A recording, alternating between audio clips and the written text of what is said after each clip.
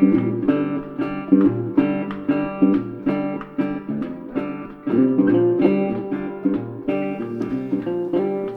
hello everyone. Welcome to the podcast where we talk about all things Second Amendment and any other various topics that we may feel is important for the day.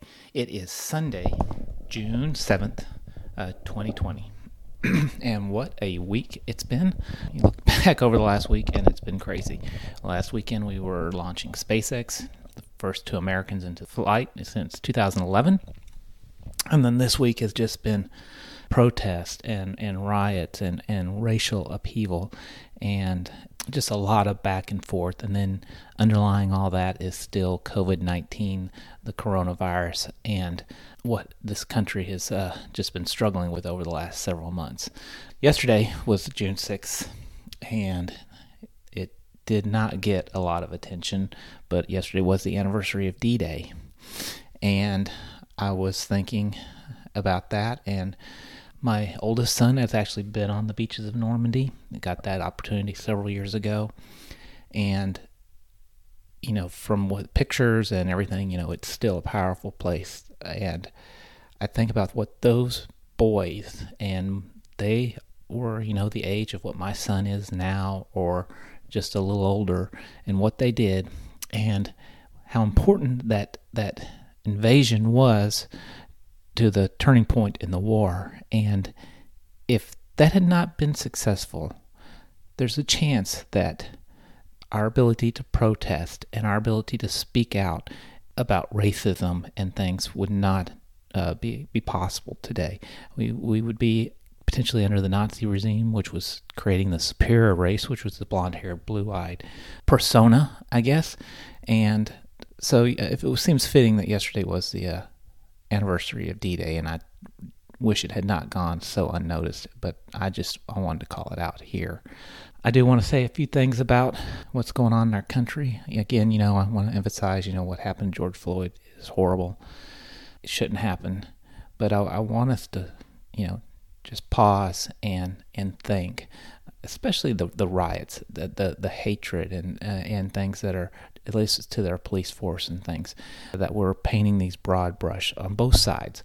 Racism, you know, criminals, you know, thugs, whatever it might be. And we need to, you know, I think step back and take a moment and look at each other and really try and diagnose what the problem is. And the problem is evil. It's not the police departments, their training, their policies. It's just that there's evil in this world.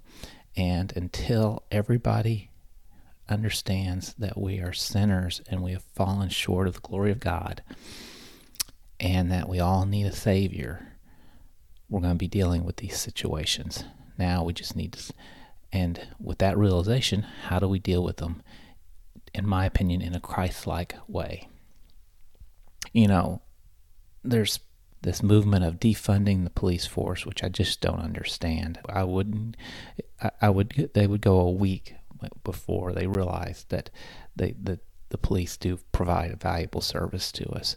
There is, you know, just all these conversations. And, you know, we watched this movie, my family and I, Just Mercy. It's a Michael B. Jordan movie with Jamie Foxx. I was about to say Jamie Lee Curtis. I don't know where that came from, but Jamie Foxx.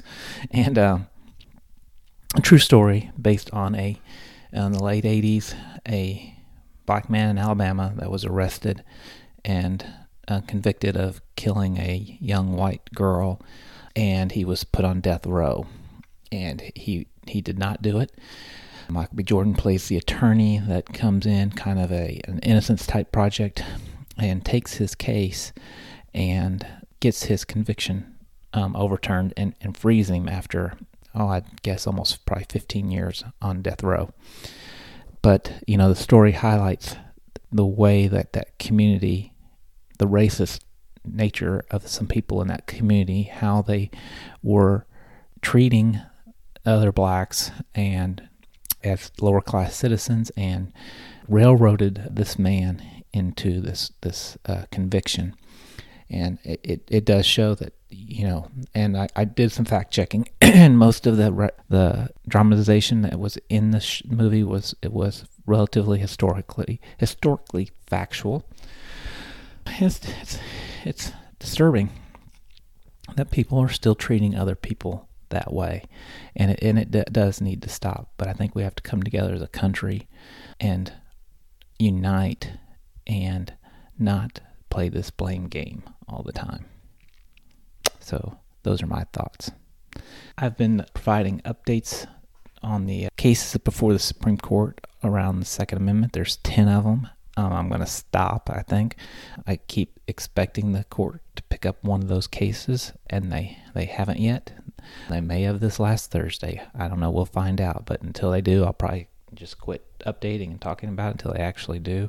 Rumors that it may go on past the election, waiting to see how the election turns out, what the public sentiment is. I don't know.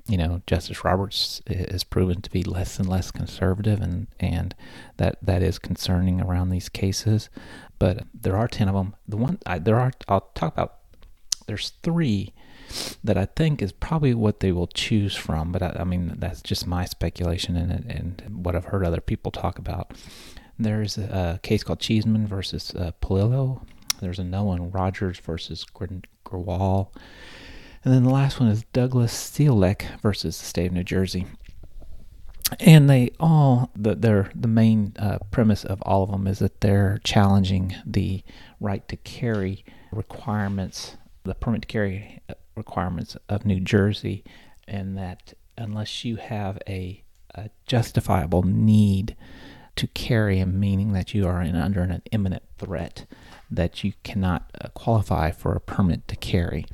So this will be one of those the court has addressed in some cases the right to keep arms, and this would be an opportunity for them to discuss the other language within the amendment of the right to bear arms, and do we actually have a right to carry a firearm. And so let's be hopeful that they do pick these up. What I will do is I'm just going to hold off updating everybody on what those are until they actually do make a decision. Other topics that are going on, gun sales, like 6 million guns sold in the first part of it. They're going through the roof. My business is doing transfers is crazy. Inventory is low. And I think we're going to see this continue until through the election. Elections cycles always cause an uptick in gun sales, and then you put all this unrest out there, and it does cause people to sometimes what I call panic buy. But hey, we have what happened to the coronavirus that really fell off the news cycle. Doesn't take much, does it? I guess we will see what happens in this next week. Hopefully the Supreme Court will pick up something. I'm hopeful. Hopefully this nation can start coming together and addressing some of our challenges, and be a little bit more pragmatic in what we are proposing solutions versus let's defund the police force. That type of talk is just not productive. The rioting isn't productive. Looting is far from productive, and we need to sit down and have some productive conversations. So I'm going to wrap up another week of my podcast. Just some brief updates for everyone. Again, some things to do. Subscribe to it. Go on to Apple Podcasts and give it 5 stars if you like it. Subscribe to my newsletter. That'll be in the show notes. Email me if you got any topics or if you disagree with anything I say. And I am going to be coming out with some t-shirts and things if you're interested in those. And so stay tuned for that information. And again, until next week, this is the Live to Shoot podcast.